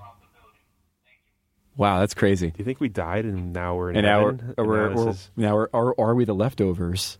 That's a good question. The whole Catherine Zeta-Jones and her father thing at the end was stupid. I know, we have to suffer through that in Ocean's 12. Oh, yeah. I always shut that off before that part. But to do 3 heist movies in Vegas, I think you can't do 13 without 12. Like, you couldn't do back-to-back Vegas heist movies. Yeah, you have to have the failure of 12 to do 13. Right. Right. George Clooney and Brad Pitt are like, I'll come back and do it again, sure. Yeah. Also, the other weird thing, too, by the way, we're ranting here, but do you know what Topher Grace's real name is? No. Christopher. He calls himself Topher because his name is Christopher. So use the last part of, like, if I change my name to Gory? Gory. And I was Vid. I don't know Vid how. Lozo sounds like a fucking member of the Sex Pistols. Yeah, bro, I just want rock and roll. Listen. Topher. He calls himself Topher. Bottom line for me on Lethal Weapon, movies are better, and also they keep adding things that make them better. Like Pesci in 2. Chris Rock. Rene Russo in 3. Chris Rock in 4. That's great. What do you get by the time you get Ocean's 13? You get our actor formerly known as Al Pacino. Right. Which apparently I read about that too. That they shot all his scenes in like a week to get him in and out real quick. I love reading stuff like that, and then like something about a movie clicks into place. Like, oh, that's why it sucked. I love your game, and I think it'd be perfect for our casino in Biloxi. Oh no, sir! Show enough belongs here in Las Vegas. Not Biloxi. Come on, you know what it is. What was it? You know the town. Jackson? Where games go to die. Come on. What was it? Tallulah, Mississippi? Now that I forget. Tupelo? Tupelo. Oh, sorry. Tupelo Casino. That's where games go to die. I'm willing to do for him what I'm willing to do for her. Center placement, opening night, my casino. There's a lot of holes in that movie. The whole movie's fucking horseshit. I mean, it involves like bacteria and pumping smells into places, right. and John Cheadle is Evil Knievel. Right. Yeah, but I'll always put it on. I'm telling you, if you were stealing shit in Las Vegas, you will get my 2 hours of attention every time. Are you going to pull a heist this weekend? Are you going to knock off? I can't really talk about it. Because on a fight night, the Bellagio, the Mirage, and the MGM Grand and their shared vault, despite being in completely different parts of the Strip. Wait, don't ruin the Ocean's movie story, buddy. With my geography. All right, you got to go. I got to go. Thanks for listening to this episode of Puck Soup. Thanks to Dimitri Filipovic for joining us and being smart. We'll try to be smart, too, thanks to him, thanks to his inspiration. Did you ever know? My math hero. That's all I got. Thanks. At Wyszynski on Twitter. Read me on Puck Daddy. Listen to my other podcast, Merrick vs. Wyszynski. Buy both of our books. The one I wrote with Lozo, the 100 greatest players of all time in NHL history and other stuff. And then also Take Your Eye Off the Puck, How to Watch Hockey When Everything Look. And here's Lozo in the waning moments where he has to run to a Rangers game. Make sure you tune in tomorrow. I got a good thing based on our boss Jonah Carey's which place can they find it? It's gonna be at the Comeback. And basically, if you like player trade value rankings and you enjoy Twitter feuds and you like Jonah, you might enjoy this thing. That's all I'm saying. Jonah Carey.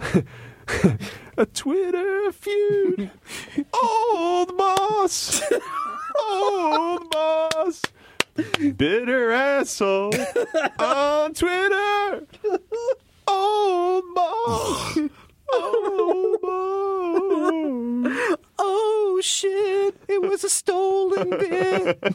All right. Bye, everybody. Now leaving Nerdist.com.